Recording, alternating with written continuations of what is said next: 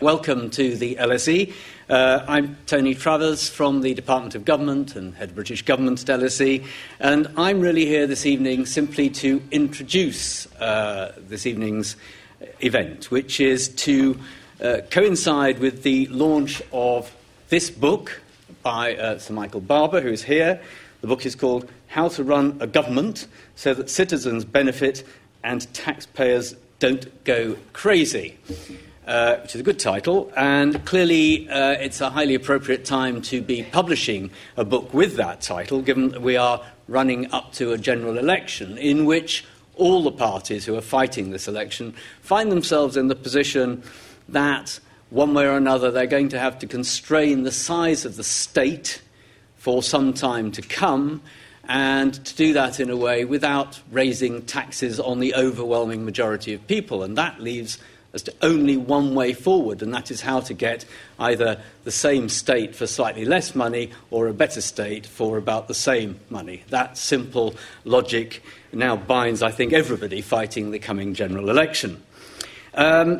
We will hear from Michael Barber in a moment, and then after that, there will be a conversation led by Sir Jeremy Heywood.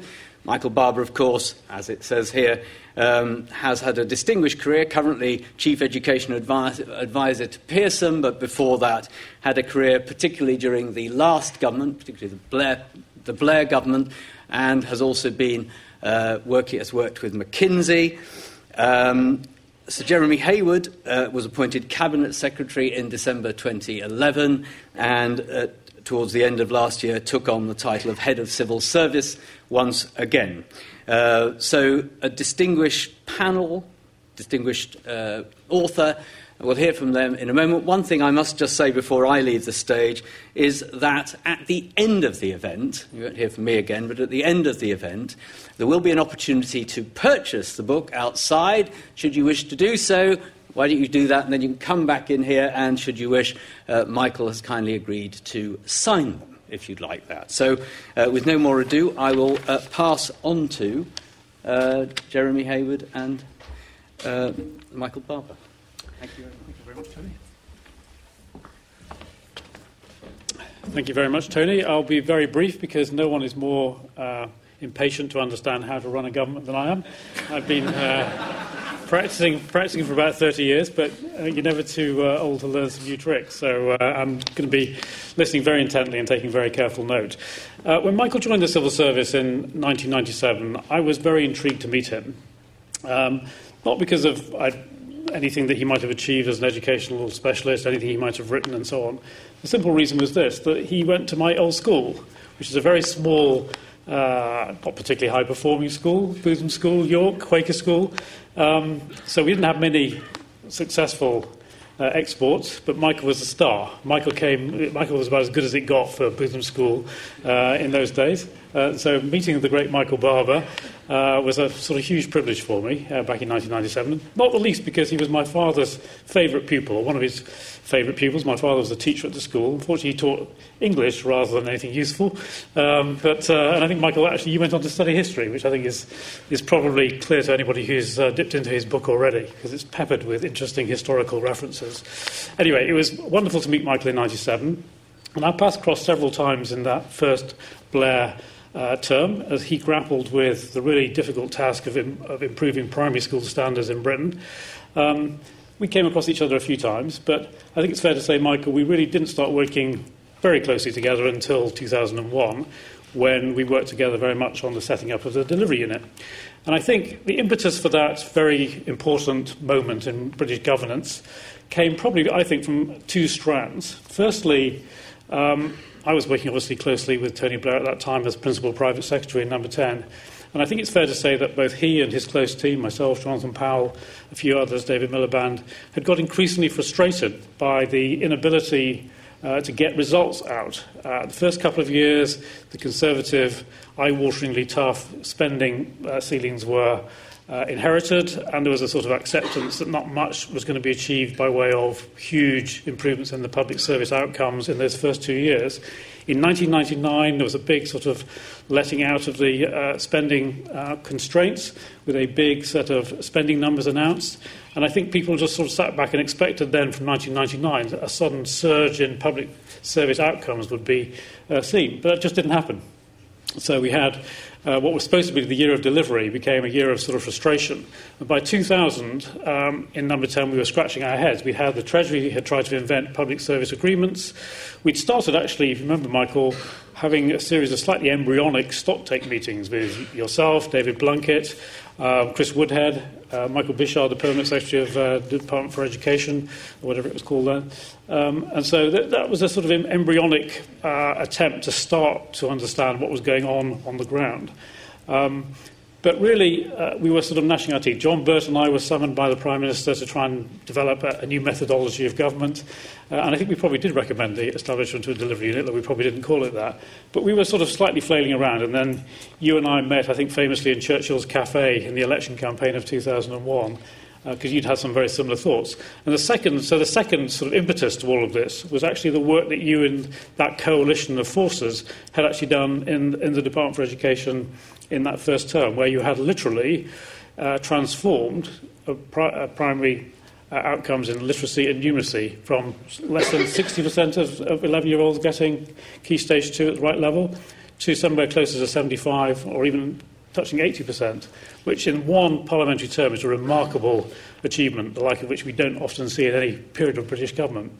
So we could see what success looked like in the Department for Education.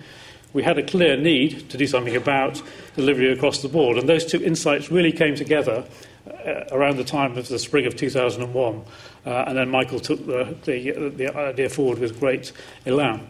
So we worked very closely together on that in 2001, and I'll leave him to sort of draw his conclusions from what worked from that. But from my perspective, I think the things I would point to very briefly were, first of all, and absolutely crucially, prime ministerial backing on a sustained basis. The fact that everybody in Whitehall knew that Tony Blair really cared about the delivery unit, really cared about what Michael was doing, was absolutely essential. And it wasn't just some passing moment. It lasted the whole duration of Tony Blair's continuing premiership.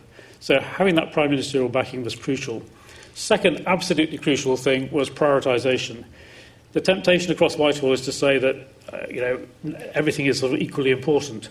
We basically took the view from the Prime Minister downwards that if this was going to work, we really had to narrow down to a very small number of priorities. And that didn't mean to say that everything else didn't matter. For example, the Iraq War wasn't one of his priorities. We had 12 priorities, Michael, or maybe 14, I can't remember. But it was a very small number. Large numbers of departments weren't covered at all. Didn't mean to say we didn't care about them, but he just felt that if he was going to make real progress in some areas, he had to narrow down. So prioritisation and very clear targets in those areas. Third big thing, management information. Without proper management information, without a trajectory as to what we were trying to achieve by when, how on earth did you know whether you were actually achieving what you wanted? So with no apologies, this was a very data-rich, very numerical set of submissions that would come from Michael to the Prime Minister every week, every month.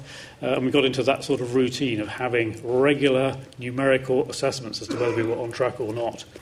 And actually the final thing I would point to, which has stayed with us all the way through, the different twists and turns of the implementation unit, what we now call mystery shopping, what in those days was more overt, just getting away from the Whitehall desk, going out into the field, talking to teachers, talking to health service workers, actually looking for oneself at what was actually happening, rather than just taking it on trust from the department. So it's supplementing that management information with some real-world anecdote, some real-world knowledge of what was actually happening on the ground, so you could then confront the department with the information as to what was happening. So some very simple things if you actually set them down on a piece of paper, but my goodness, they were transformative. And in fact, the only question for me when I left in 2003 to go into banking for a bit, there was no question about that. By that stage, Michael and the delivery unit were very well established. The interesting question was when I came back from banking in 2007, more or less the delivery unit had sort of faded away. And it wasn't quite true. There was still a delivery unit in 2007, but it was nowhere near the same force as it had been when I left at the end of 2003.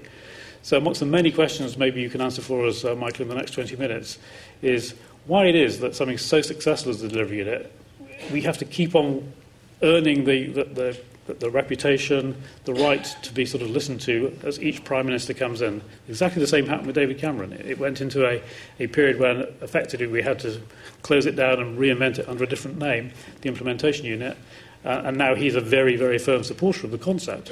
But that wasn't taken for granted at the start of his premiership, any more than it was at the start of Gordon Brown's. So there's a learning process each time, it seems. That's enough from me. I'm going to hand over to you, and then we'll hopefully throw it up to the audience. Thank you very much.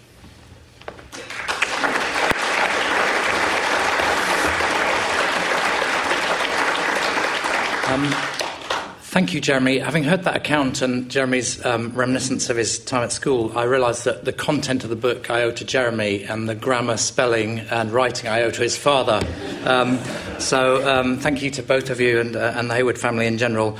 He was a wonderful English teacher, incidentally, who taught me, among other things, to love the play Macbeth. But anyway, he was fantastic. It's actually quite daunting because there's a lot of people in the audience who I know. There's a lot of sort of peers. There's people from the original delivery unit. There's people from my distant past. But the most daunting thing I have to tell you is this is the first time I've done a lecture in front of my grandson who's up there. And I'm hoping he might want to come back to the LSE one day. You never know. Anyway, it's very daunting. So thank you very much for the opportunity to be here. And thank you, Jeremy, for the introduction. Thank you to Penguin for putting the book together and putting this occasion together with LSE. Thank you to my team in Pearson who've helped organise me and get me here and organise the whole thing. And thank you all for coming. I want to give you a kind of 20-minute overview of the book, not going through, not doing an academic lecture. The book is a combination. First of all, it's global, so it's not just about what Jeremy was talking about. It's about how governments do delivery effectively around the world. It's got examples from every continent. It's also got examples from history, which, as Jeremy said, I studied and love reading. And I realised that one of the things that made the book interesting to write is that while deliverology and those words are all new and rightly scathingly referred to, the idea of doing delivery effectively goes back a long way. And so what I want to do in 20 minutes is just take you through the chapter headings and some stories that relate to the content of the book. And then Jeremy and I are going to have a conversation, and then feel free to ask absolutely anything you want to ask. And I want to begin at the beginning by saying, let's get this to work. So that's the title as read out. But there is actually a point in this book, which is, if you look around the world, the absence of effective government causes misery. You only have to look when it's gone completely in parts of Syria and Iraq, or in northern Nigeria or Somalia, to realise how miserable that is. But even in effective governments that you see in large swathes of the world cause misery, hold people back, prevent them from fulfilling their lives. So I see this, not just the delivery units, but effective, accountable government as one of the big moral issues of our time. And if we could get that right, so many more people would live better lives. And the other thing about it is it's not a book that takes a political position, because whether you want a minimalist state and low taxes, or whether you want a much larger state, either way, you want government to be effective. And this is about being effective, whichever side of that argument you're on.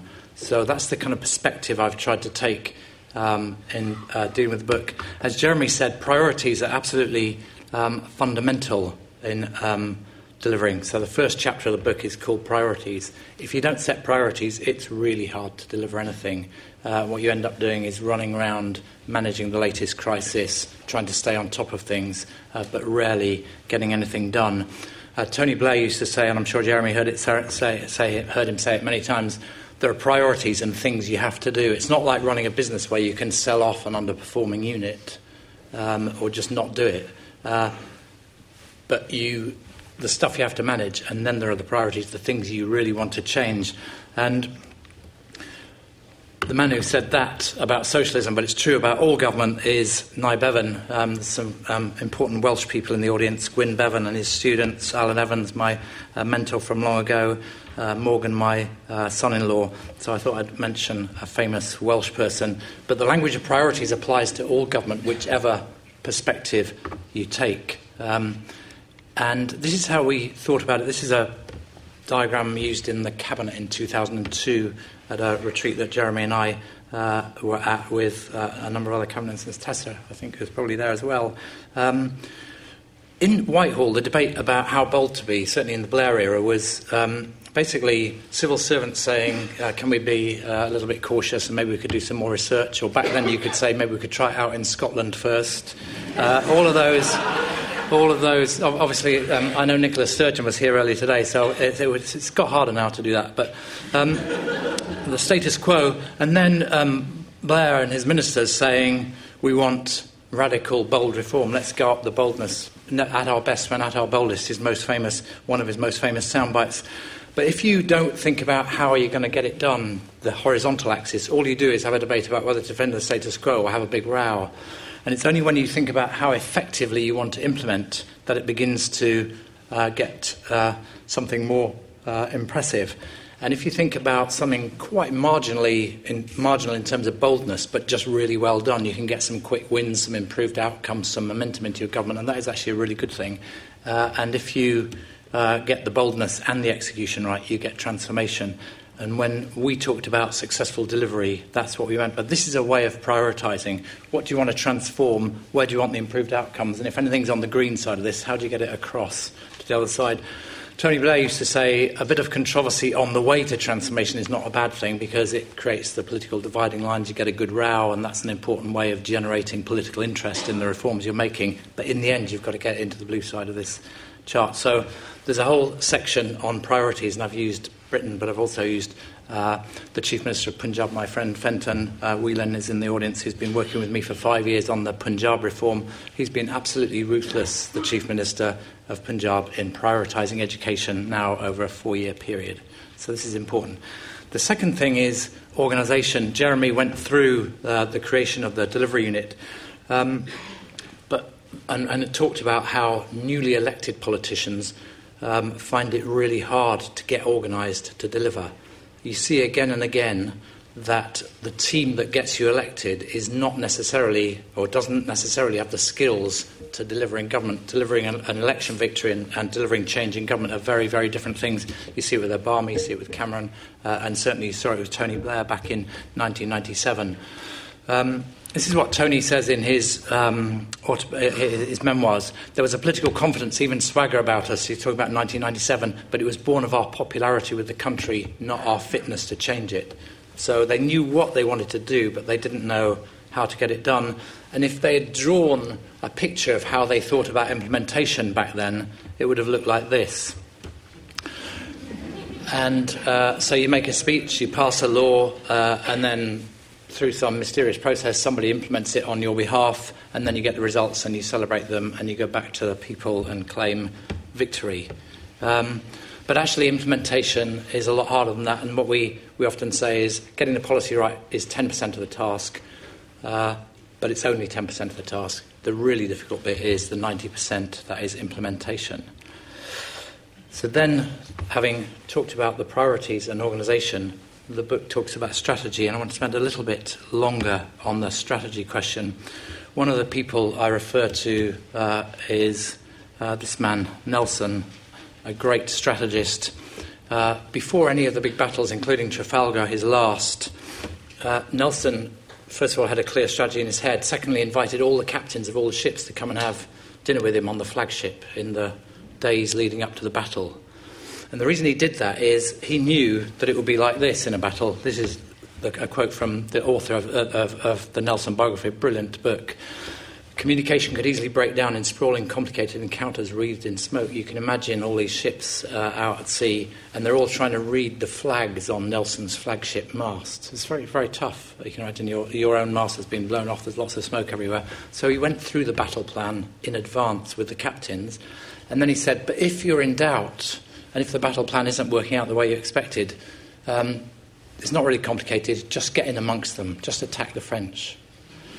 It's quite simple. So don't wait for a signal from me because that's your job. Whereas the French were all hanging around waiting to see what the admiral put up on the flagship, and in the meantime, Nelson's captains were doing the job for him. So having a clear strategy and then having the flexibility around implementation becomes important.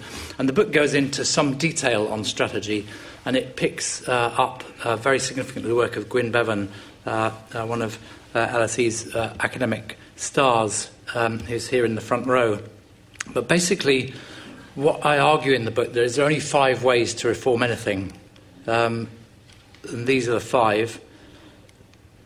So let's take a health service. One way, which is, or an education service, one way is to raise some money, give it to the professions, whether it's teachers, doctors, nurses, whatever it is, and leave them to get on with it. And that was the default option for most of the post-war era. And it's the default option now in, for example, Ghana's education system. 98% of the Ghana education budget is in teachers' salary. Teachers' salaries hasn't been a new textbook for 10 years, etc., etc. What Gwyn shows is that while it's a default option, generally speaking, it's ineffective.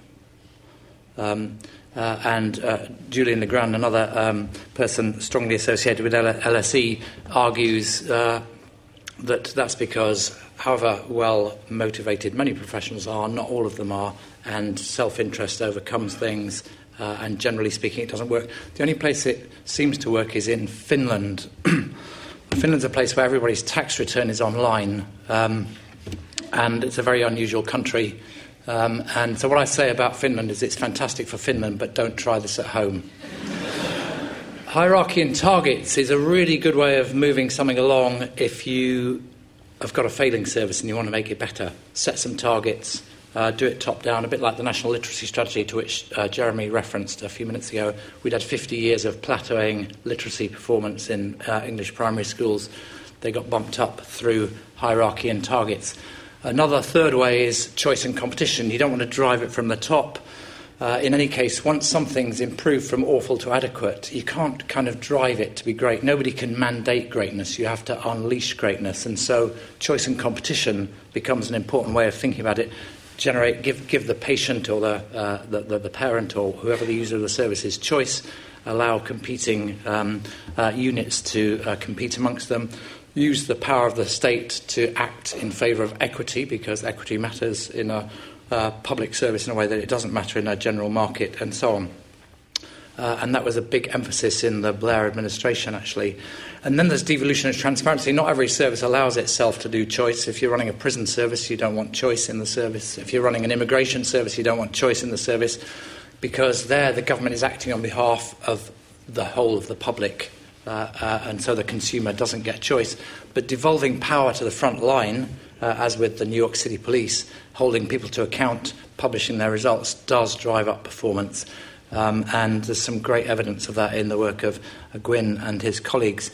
And then the final option, not normally one you'd apply to an education service, for example, is privatisation. But if you're running an energy system or a telecom system, as many countries still are around the world, it's well worth thinking about. Right now, for example, in Pakistan, where the tax base is low, the demands of education are high, the demands of health are high, the army takes a big chunk out of the small tax base there is, it would actually be a really good idea to privatise PAA and stop subsidising it, because it's a hopeless organisation and it's eating up money that you could better spend on cutting taxes or investing in the education system. So privatisation is an option, and the book goes into those 5 options. But the key thing is to remember that government has 3 roles to play, whichever of those 5 apply.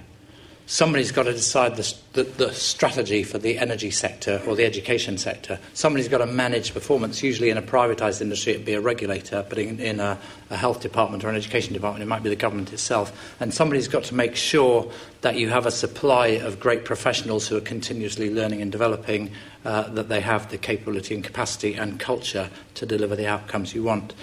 And whichever of the top 5 you choose, or whichever mix of those you choose, government has to do that. And the word I use for the red part of this diagram is stewardship.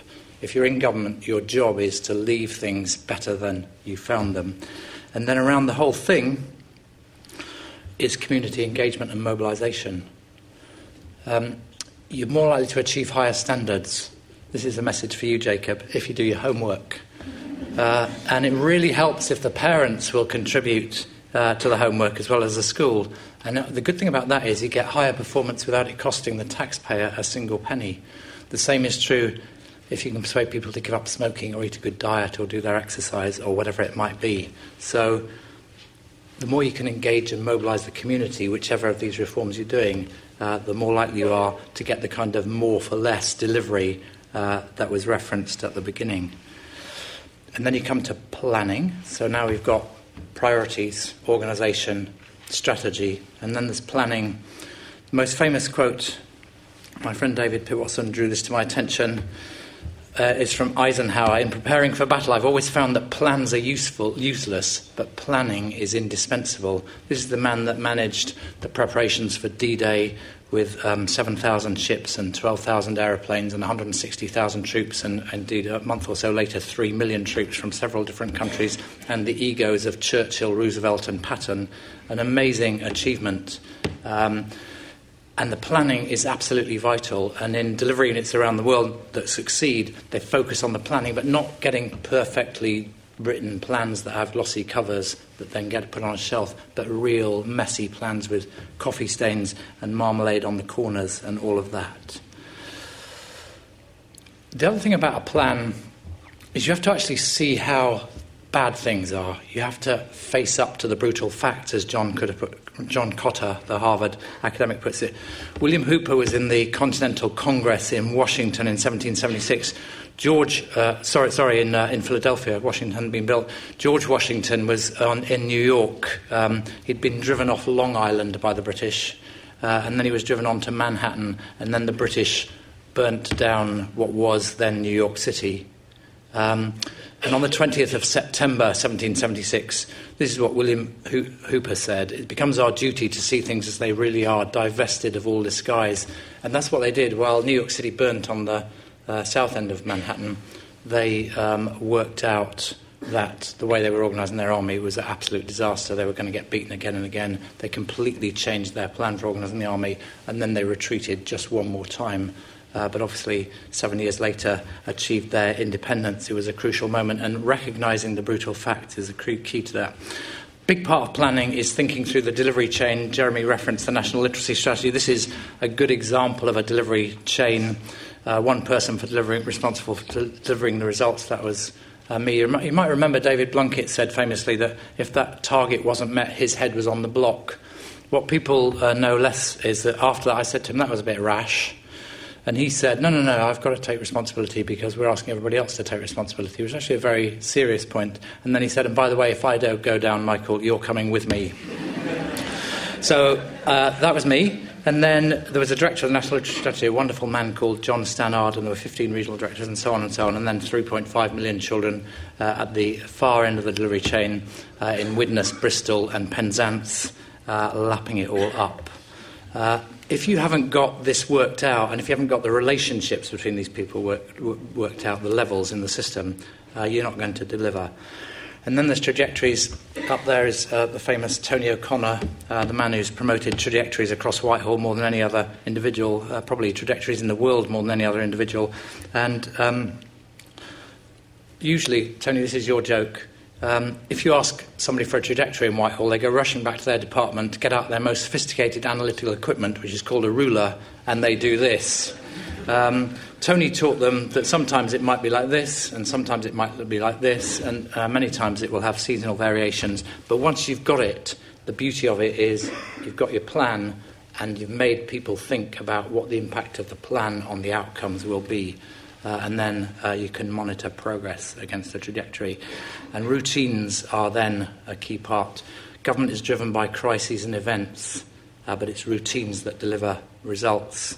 Atul Gawande, who recently delivered the Wreath Lectures, says this: people underestimate the importance of diligence as a virtue, simply thoroughly working through how you're going to get something done.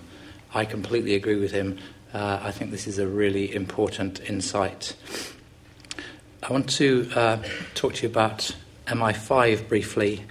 One of the things Jeremy said to me at the beginning of the delivery unit was, you need to write a monthly note for Tony on each of the priorities, like health or education. And at the beginning I was a bit cautious. I said, well, wouldn't it be better to write him a note when I've got something to say? And he said, no, you need to write him a monthly note. So I went back to the staff and we had that debate, and then we said, well, if we're going to write him a monthly note, we'd better write it really well, because why would he read it otherwise? So we worked on them and we got them very nicely set up, and they began to flow. And I thought that Jeremy and I had invented the idea of the monthly note, but this was hubris. Because I then discovered when I read a history of MI5 that in 1943 they had exactly the same debate in MI5. They said, Churchill's not taking enough notice of us. And somebody said, well, why don't we write him a monthly note? Which they then agreed they would do. And then they said, well, we better get somebody really good at writing to write it, which they then did. And they chose their favourite writer, the person who was absolutely brilliant at writing, and everybody loved him. He was called Anthony Blunt. And Anthony Blunt, as some of you will know, was a Russian spy. So the irony is that from 1943 until the end of the war, every month Anthony Blunt wrote a note to Churchill, cleared it with Stalin, and then sent it to the Prime Minister. That is incredible. If you put that in a novel, nobody would believe you. Anyway, and here it is. And This was the first monthly note. This is an extract from it. In all, 126 spies have fallen into our hands. Of these, 18 gave themselves up voluntarily, and so on and so on. And at the bottom of it, Churchill wrote, deeply interesting, which I must say Tony never wrote on one of my monthly notes. And the planning's important because you've got to get through... So the routines are important because you've got to get through the implementation dip. With nearly everything, before it gets better, it gets worse.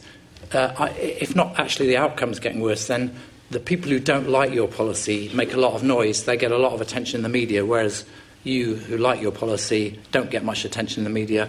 And you've got to have the courage to get through it. And the routines are what drive you through the implementation dip. And there are plenty of examples of that in the book.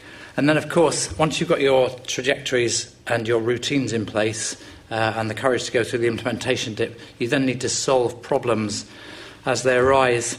Here's a man who didn't solve his problems, Philip II, King of Spain. I love this sentence from Barbara Tuchman. No experience of the failure of his policy could shake his belief in its essential excellence. Jeremy, have you ever come across that syndrome in government? Anyway, so, the Armada failed. We all knew it would, but that's partly because we're English, or some of us anyway. So there it was. That's not the way to deal with problems. This is the way to think about problems. When I used to go to Russia, when Russia was a happier place than it is currently, I started learning very small amounts of Russian. And my Russian friend said, if you're talking to government, there's really only two things you need to learn in Russian. Kto vinovat, which is who's to blame, and Što dělat, which is what's to be done. Lenin's famous question, except I realised in Russia, and I hadn't realised this at all until I learnt it directly from my Russian friends.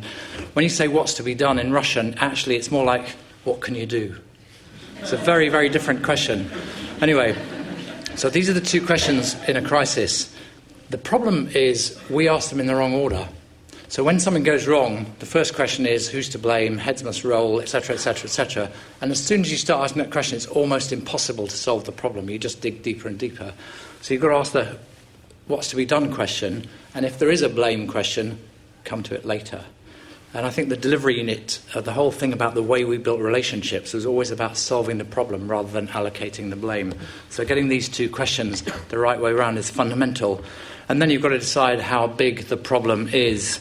We had 4 levels of crises. The level 1 resulted in a kind of timely nudge to the Permanent Secretary. Have you noticed you're off track? Have you noticed they're not delivering in County Durham or wherever it might be? Through to level 4, which is a fully fledged crisis. Jeremy and I organised 2 where we used the Cobra briefing room, one to deal with street crime in 2002 and another one to deal with the asylum system going into meltdown in 2003. But the interesting thing was, because we had this categorisation, after that we didn't have crises with these priorities because we could anticipate them, because we had the data and the routines and the problem-solving working along. And there's lots of examples of crises dealt with in the book. And finally, there's irreversibility. How do you know you've succeeded? What is your legacy? Well, my friend who runs the Harvard School of Public Health and former Minister of Health in Mexico, he says in Mexico they secure their legacy like this: my predecessor was an idiot and my successor is a traitor. That's one way of attempting it.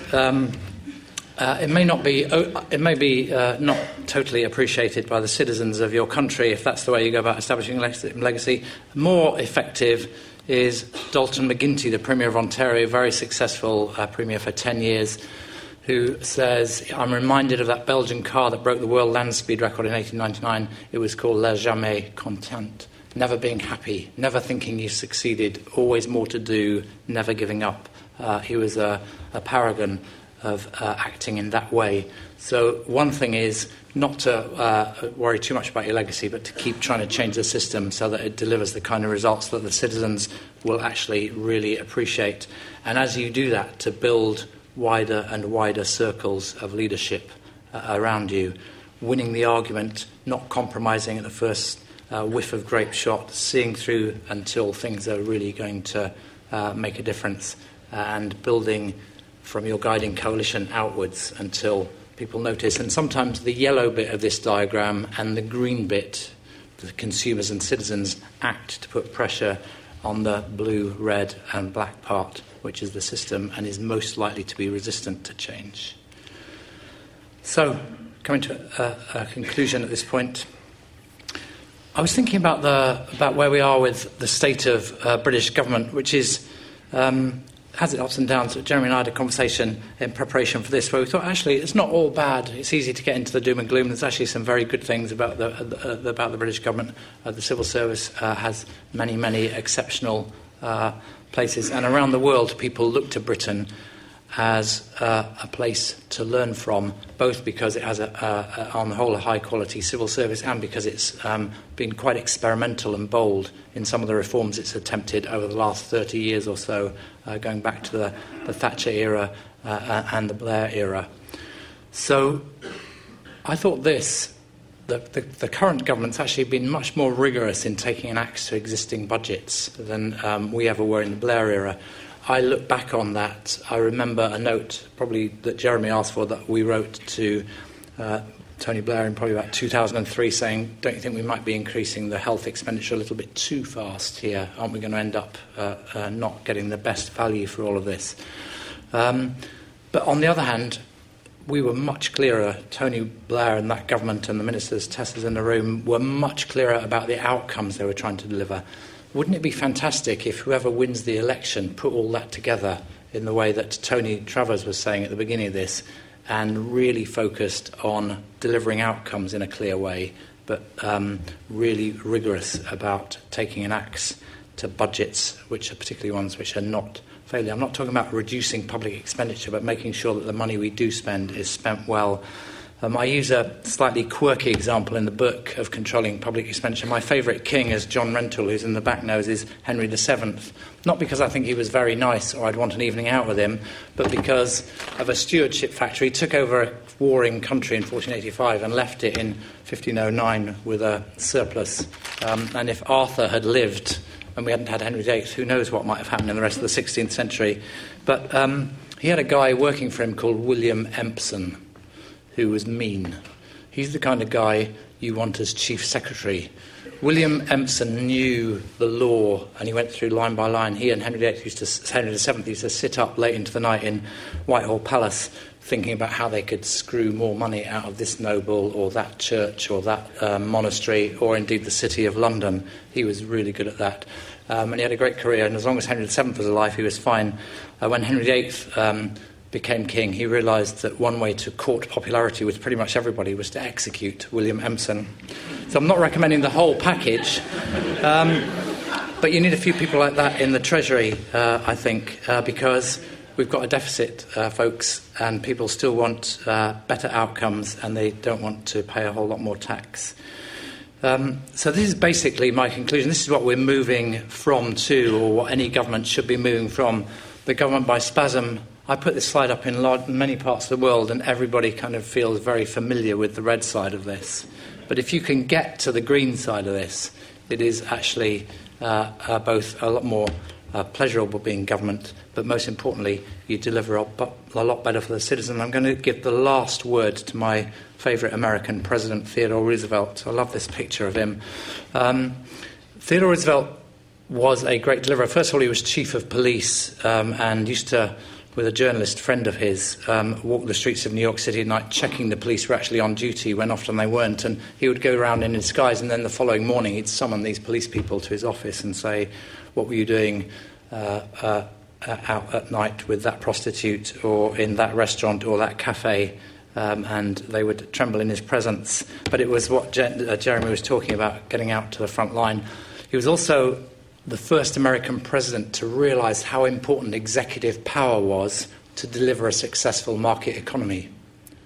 And to me, that was a turning point in American history. And this sentence to me seems really important at this moment. Not just I'm talking about Britain here, but generally around the world. The danger lies not in the least in the concentration of power in competent and accountable hands.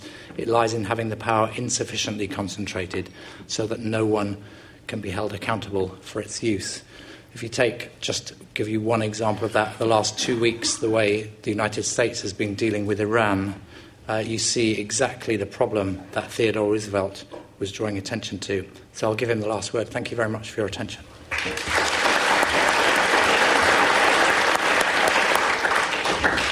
Okay, well, thank you very much, Michael, for that tour de force. I don't know, that was a history lesson or a politics lesson, a government lesson. It was brilliant.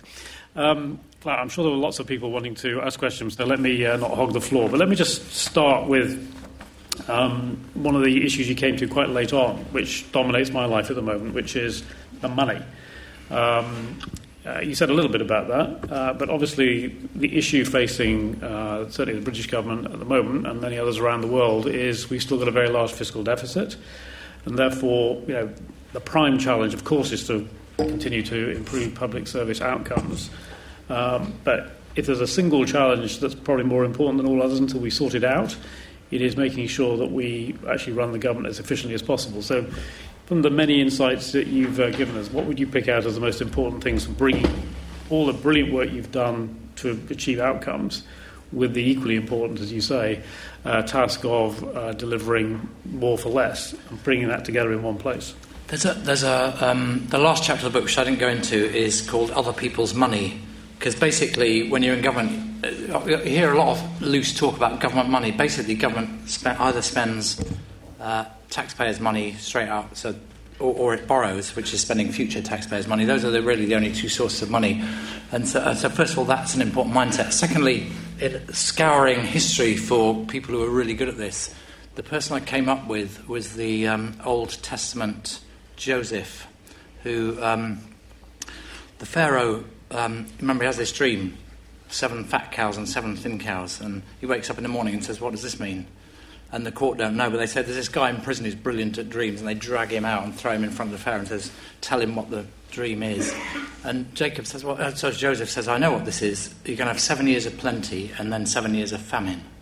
So you better prepare. And he says you need to save corn for the 7 years of plenty. Save 20% of the corn for 7 years, and then you'll be all right. And the Pharaoh, actually, is quite brilliant, and it's all in the King James Old Testament. The Pharaoh says, well, I know you're only 30, but I'm going to put you in charge of this, and I want you to get out there. You can have my second best chariot, but don't stay in the palace. Get out there and appoint people in charge of each region to collect the corn. So he's got a trajectory, 20% a year. He's got a delivery chain, Pharaoh, Joseph, men in the regions, and then people out collecting the corn.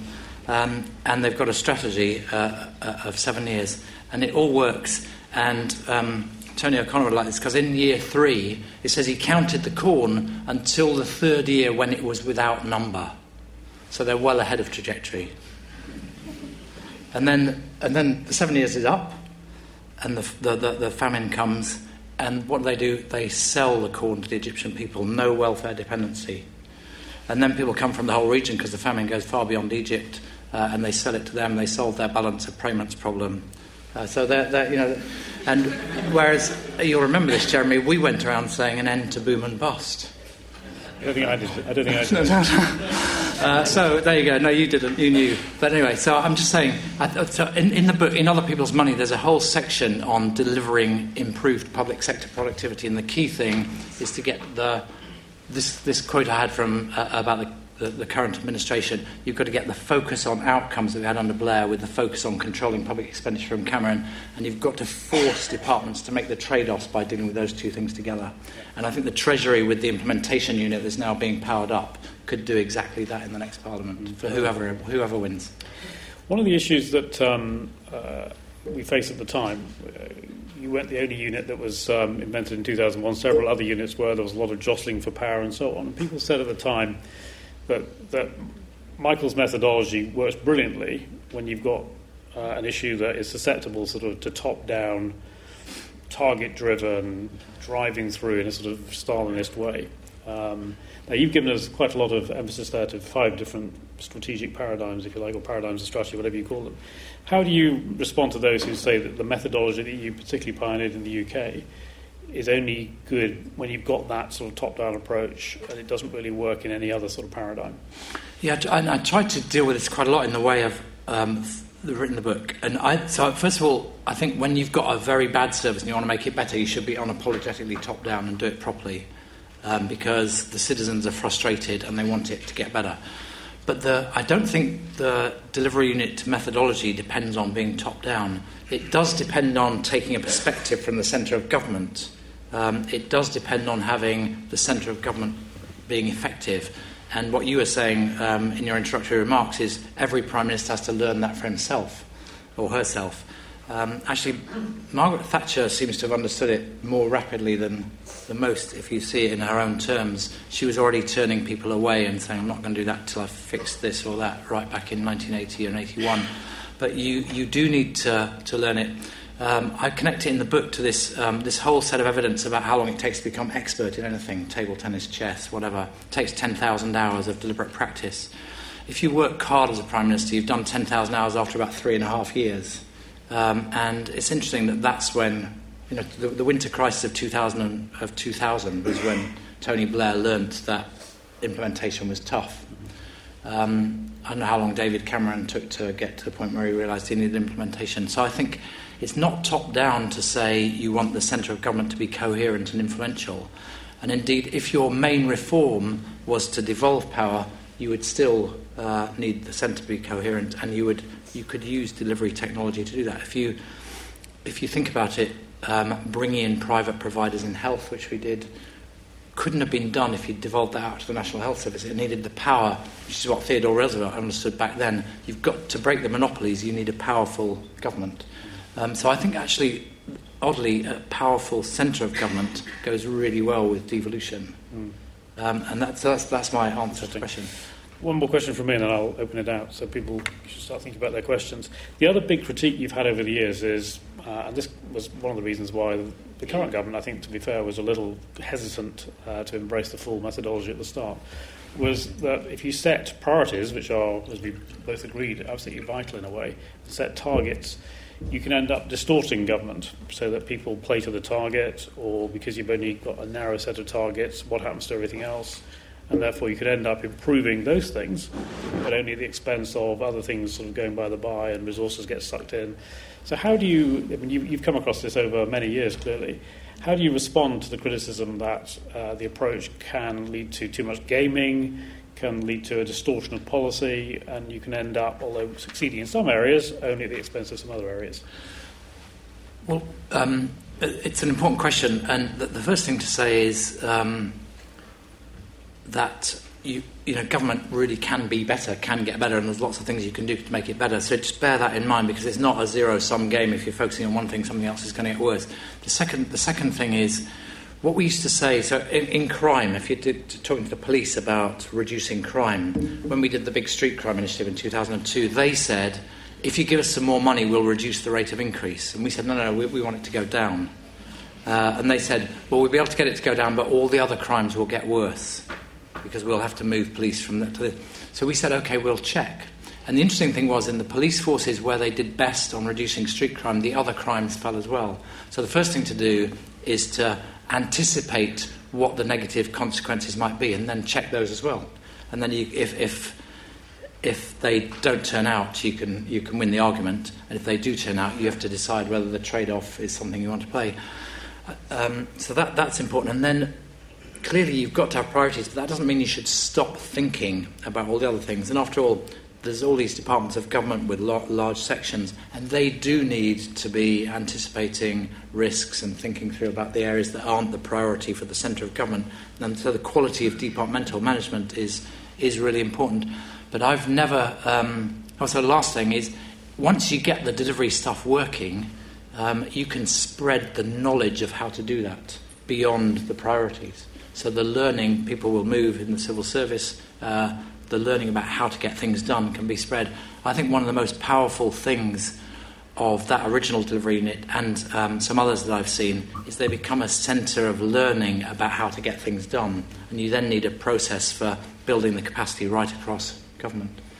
The other point I would make is that what's the alternative? The idea that we're going to spend all of this government money without holding people to account for delivering certain outcomes, whatever the flaws in the process, and you've addressed many of them there, actually the alternative of having no targets and no required outcomes is a pretty extraordinary situation. Right, and in fact one of the classic failings in the debate in government is whenever you propose something, there are lots of people who will come up with the argument against it, but the risks of doing nothing are never calculated. Yeah, absolutely. Right, now who wants to come and ask Michael some questions? Yes, sir. Do you want to say who you are? With the microphone coming your way. Let's take them one at a time. Donald Davidson. Soon after the delivery unit came into existence in 2001, Tony Blair, of course, was directly responsible for launching the NHS's National Programme for IT, a disaster which cost an estimated $12 billion. I've heard bigger estimates. So just for that, rather ironic. Seems like a good idea to have a delivering unit, but didn't do very well there. So what's your comments about, lessons to be learned from that 12 billion disaster? Yes, it's a good question. I was going to hand it to Jeremy, but I could see by the way he looked at me that it was coming my way. So there's a wonderful book by Anthony King called The Blunders of Our Government.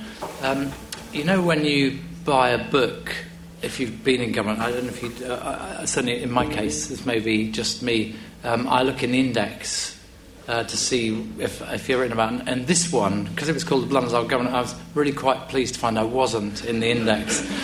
Slightly offended that they hadn't noticed me, but pleased on the whole, given the title. And they give that account of it, and they say some very sensible things in there. One of the phrases that I like in that book, I talk about this in my own book, is that in some cases there's a deficit of deliberation. It's not properly thought through. And the delivery, this may be an example of Jeremy's last question actually, the delivery unit didn't focus on that. We were focused, some of my former colleagues in the audience, we were focused on delivering the A&E 4-hour wait, reducing waiting times for routine operations, making sure that cancer and coronary heart disease care was delivered of higher quality and more rapidly. And we never really got our heads around that. There was a separate part of government, I think called the OGC at the time, that was meant to look at the big IT projects, and it should have been picked up on there. And one of the things that I remember saying to the people who ran that was, you keep listing for Tony all these IT projects, and you rank them on a green, yellow, red scale, and they're always all red. And after a while, if they stay red, that says something about you, not just about the rating system. Like if we had a red in a delivery thing, we're trying to make it better with that department. I think there wasn't enough action to solve those problems. They were just that the centre of government was kind of logging that this thing wasn't working, but they weren't getting stuck in and fixing it. I mean, we have now moved on. I mean, the PMDU was not responsible for vetting IT projects and major projects, as Michael just said. We now have something called a Major Projects Authority, which is one of the learnings that we've sort of developed over the last 10 years to apply similar sorts of methodologies to major projects, major capital projects, including IT projects, not to just simply to sort of policy priorities. So I'm not saying that would necessarily have picked it up, but at least we've now got a methodology in place which requires people to get each stage of a project properly approved by the Treasury with the support of a separate Cabinet Office assurance team. So I think we're beginning to learn the lessons from that as well. Right. Yes, sir.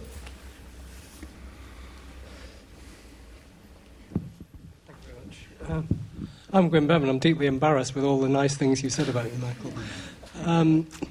The question I have Gwyn, is... as long as you keep doing research that delivering it works, I'll keep saying nice things about you. I teach here, and we have a lot of students from middle-income countries. And as you say, Britain's been a great laboratory for reforms, and of course the delivery unit being a key one to look at. I'm very interested in your experience in the Punjab and in middle-income countries, where the institutional basis is much weaker than here, and how you get these systems to work, and what you see as the key learning and differences from working in England. Thank you for the question, and I do commend Gwyn's work. And I won't go into it in detail, but the research allowed by the devolution of power to Wales, Scotland, and Northern Ireland in the late 90s allowed what Gwyn and his colleagues call a natural experiment, as 4 countries had broadly the same approach to health and to some extent education, diverged, and they were able to compare the effects. In Punjab, and Fenton, my friend and colleague, is in the back row.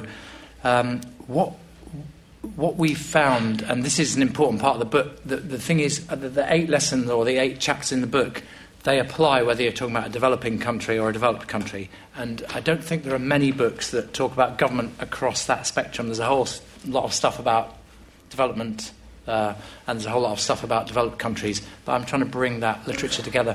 What we found is the prioritisation of the Chief Minister, the Chief Minister's attention to detail, the collecting of the data, the drawing of trajectories, the preparation of plans, the persistence, even when things get difficult, and seeing it through make a huge difference.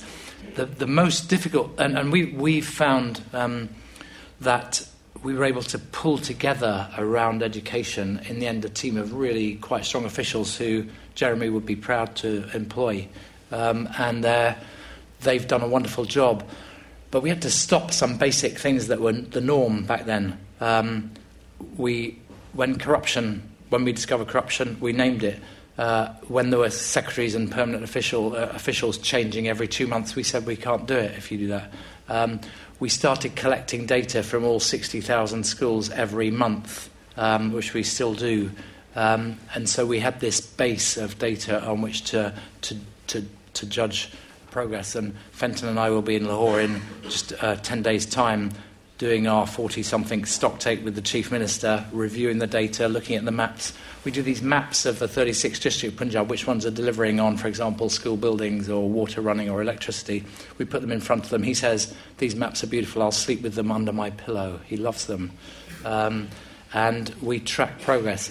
And we've been skilling up the civil service, so the delivery, the team that Fenton and I have led has become a strong team. It changes over time, but it's at the core of this driving progress. So all the things that work in Punjab just as they would work in Wales, Scotland, England or Northern Ireland. Yes.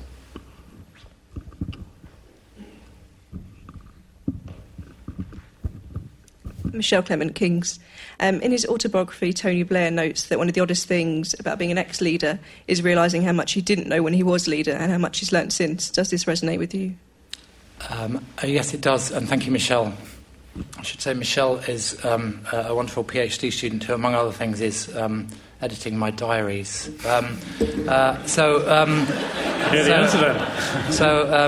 Not only does it resonate with me, but you'll find out more about what I thought than I know when you read what I wrote down back then. But yes, that is important, and it'd be nice to live life backwards, but unfortunately you never get the chance. And I think what is really important, given the need to deliver and the need for government to become effective, is for leaders at the beginning. I talk about this in the book. If they could get the right, if they could just find the ability to learn from the people who've been through it at the beginning, and it doesn't necessarily mean somebody of the same political persuasion, but somebody who's been through the pain of trying to get big things done, or who's overseen an IT project that turned out to be a disaster, like the guy in front of you mentioned. The pain of going through failure to deliver is something, maybe you just have to learn it, but actually it would be so great if early on in a premiership wherever you are in the world, you could really learn that stuff. And I have had that experience with a few leaders around the world. So Dalton McGuinty, who I quoted, who was Premier of Ontario for 2003 to 2013, was a great learner at the beginning. I went a couple of times to Canada, but he built a team of people who were constantly in touch. They came to visit the delivery unit. He was very open to that, and it really paid off. Najib Razak, who became Prime Minister of Malaysia in 2008, I think, at a transition, not an election transition, actually made a point of trying to absorb how other governments had done delivery, set goals and all of that right at the beginning. It is possible to learn it, but there'll always be a sense of, I wish I'd known that back then. Just in terms of the delivery unit's own sort of learning experiences, I mean, obviously it's been largely a success, but there must have been one or two failures along the way. I mean, I, for example, remember trying to, at one stage, give you the impossible task of sorting out opium production in Afghanistan, which wasn't a complete success. But what are the things that you've learnt from by way of things that didn't go quite so well? Yeah, I left that out of the book. And it was the far end of delivery methodology. And there was one time, I don't know if I should say this on the record, there was one time when we discovered that in a whole chunk of Afghanistan they had in fact got rid of all the poppies. Do you remember this? No. And it turned out that... I don't remember it at all. He's got... anyway... So I was thinking, delivery success, finally we've done it. But no, it turned out that the warlord who ran that bit had such a big stockpile that he was worried about the price falling, so he cut his own poppies down. So that was difficult. There were lots of things that were... I mean, that actually was beyond delivery methodology, but I think we definitely struggled, eventually got there to get the trains to run on time. I think that just that whole sort of chaos around that was difficult. We had difficulty at the beginning with reducing road congestion. I don't know if you remember that. There was no data. We went to see the Department of Transport and said, how do you collect data? They said, we've got 12 people who drive around the country. They call in every 2 years and say it's getting worse. Just change the definition, basically. Yeah. And so that was... There were 2 or 3 targets where once we got into it, you just couldn't do it, and we dropped the target or whatever. So they were difficult. And then I know what Fenton would say, but in Punjab, we've done really well on getting the kids to turn up, the kids to enrol, the buildings to be fixed, the teachers to be there, the textbooks to be there.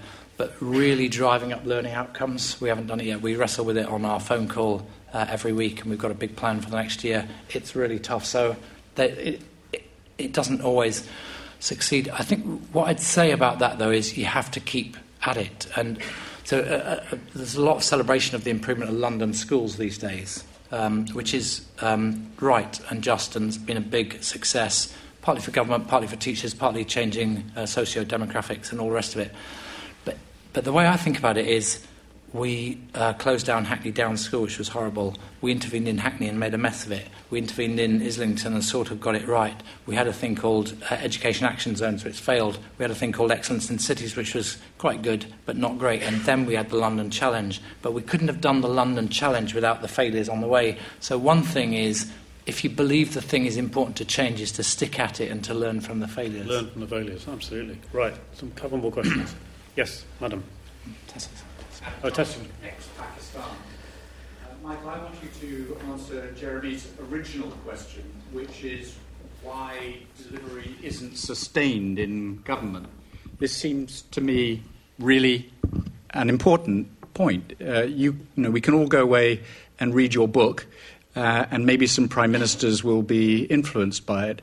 But until you build into the culture of governance a bit more deliverology, there is going to be an endless struggle, and I suppose permanent employment for you. By the way, I was the person who got given the Afghanistan opium job. If only I'd known you then, Adam. Adam was one of the he was High Commissioner in Pakistan for 4 of the years that I've been going there, and as I always say, when meeting Adam made me proud to be British. But on the question, it is really important, and I think it's even more profound than you than you phrase it, because you've got to embed that kind of delivery thinking in government. And actually, I think, and Jeremy should comment on this, but I think there has been some progress on that over the last decade, but more to do. But you've also got to get it into the system, that the health service or the education service.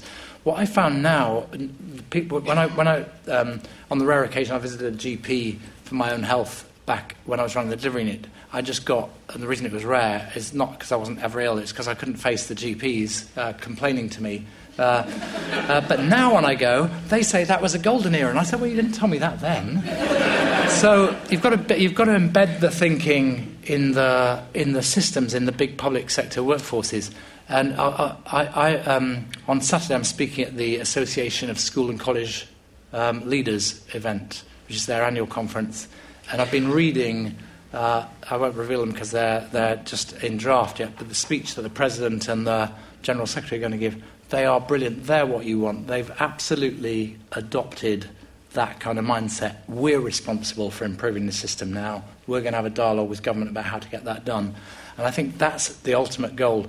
And probably the hard truth is it takes a long time to get that kind of culture shift, much longer than you might think. So you need leaders who will build delivery units, you need civil services that will adopt delivery thinking, and then you need public servants who will ultimately want to take responsibility for driving up the performance, because that's the right thing to do, and it's the best way to persuade the taxpayers to invest in you.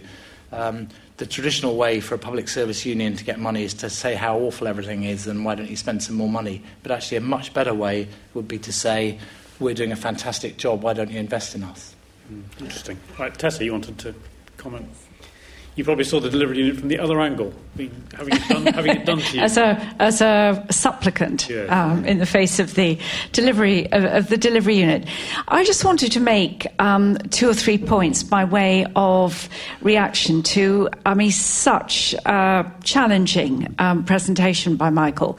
The first is the importance of leaving ministers in their jobs for long enough to see through a very clear and defined policy, because policies that become orphan policies that nobody cares very much about don't really work, and they don't get subject to the kind of critical reappraisal and self-confident drive that gives them the best chance of success. So I think that's a frequent mistake, and it was a mistake often, frankly, that Tony Blair made. Let's have a reshuffle. Let's move people around, because that will divert attention from something worse on the 6 o'clock news. But leave ministers in post and make them responsible for better or for worse, for what they do. And then you also have ministers judged by the achievement or failure of the delivery of a policy, rather than having been Secretary of State for X, Y, and Z. So I think that's the first one. And within that, building teams that then feel a shared sense of ownership for the policy. The second, which I think is a really interesting challenge, which is the dynamic change and progress versus cuts argument. Very few governments, and especially in the present climate, are given the latitude to stop doing things without facing the kind of onslaught of cuts, protests. But it's a very pessimistic view of the purpose of public expenditure, because public investment is supposed to meet and then alter the nature of need, which means that in a well-run system, you release money which then is reallocated elsewhere.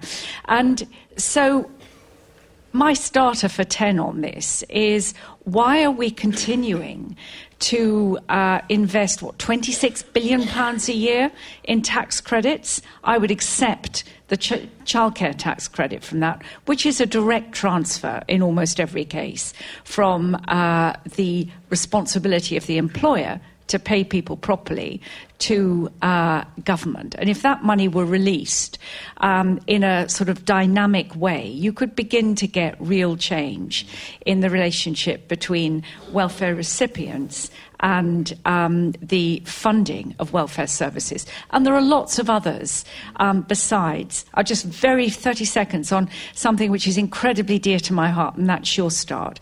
When I set up Sure Start with Gordon Brown, and nobody quite understood what it was about, except it seemed like a good idea, the evidence to underpin investment in the very early years of a child's life was nowhere near as developed as it is now.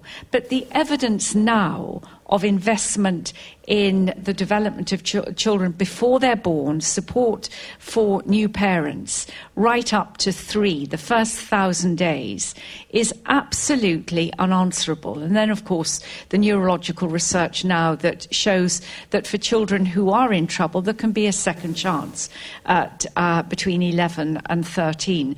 So we should be more literate in incorporating this pretty incontrovertible evidence into the big spending decisions that we make and make commitments for the long term. Great. Michael? Just comment on a couple of those points. One is on reshuffles, and I agree with you about putting ministers in positions and on the whole leaving them with 3 or 4 year run. Actually, in this administration has done rather better on that than previous administrations. I once met Tony as he'd just come out of his office after a reshuffle, and I said, "You've forgotten Attlee's phrases," and he said, "What were they?" One is, it was around a few words, he only had 2 phrases for a reshuffle. One was, "You've had a good innings," and the other was, "Not up to the job." I think that's important. I think your point about evidence is really important. And one of the things that is very, very important is to build, and it goes back to the question about IT and the deficit of deliberation, is to build into the process of governance having the right people in the room with the right evidence in the room at the point of decision. And that's partly about data systems, as Jeremy said, and it's partly about understanding the research and having it synthesised in ways you can use it, and partly about making sure that literally the right people are in the room at the point of decision. And I think that's not an easy thing to do, but it is very, very important. And the research you quote on Sure Start is obviously very, very, or on that whole field is very powerful. And so I completely agree with you about that. Yeah, I mean, I totally agree with you about longevity of ministers, but I think it's equally true of civil servants. And one of the things that we're trying to do much more of now is keep people in post for 3, 4, 5 years until the project is complete, whether it's a capital project or a ministerial programme. Nothing, as you know, Tessa, nothing annoys ministers more than just getting used to a civil servant who's doing a brilliant job for them, and then they have to get promoted. So we're trying to find ways of keeping people in post for longer so they can stay with it, and that improves accountability as well. And I think this point on evidence is really, really important, because I think one of the things you missed out, Michael, was that your whole sort of numeracy and literacy thing in the work, it wasn't just a sort of a content-free delivery chain. It was based on some real knowledge of how to improve literacy and numeracy. So you have to start with a hypothesis as to how things actually need to change. And then, of course, the mechanics can sort of come into being. But unless you've got that understanding to start with about what policy change you want to make, in a sense, the whole thing is sort of content-free. So it's a very good reminder. We're running out of time. Michael, you've given us philosophy, theology, politics, governance, development economics. It's an absolute tour de force. I'm sure everyone would like to join me in saying thank you so much.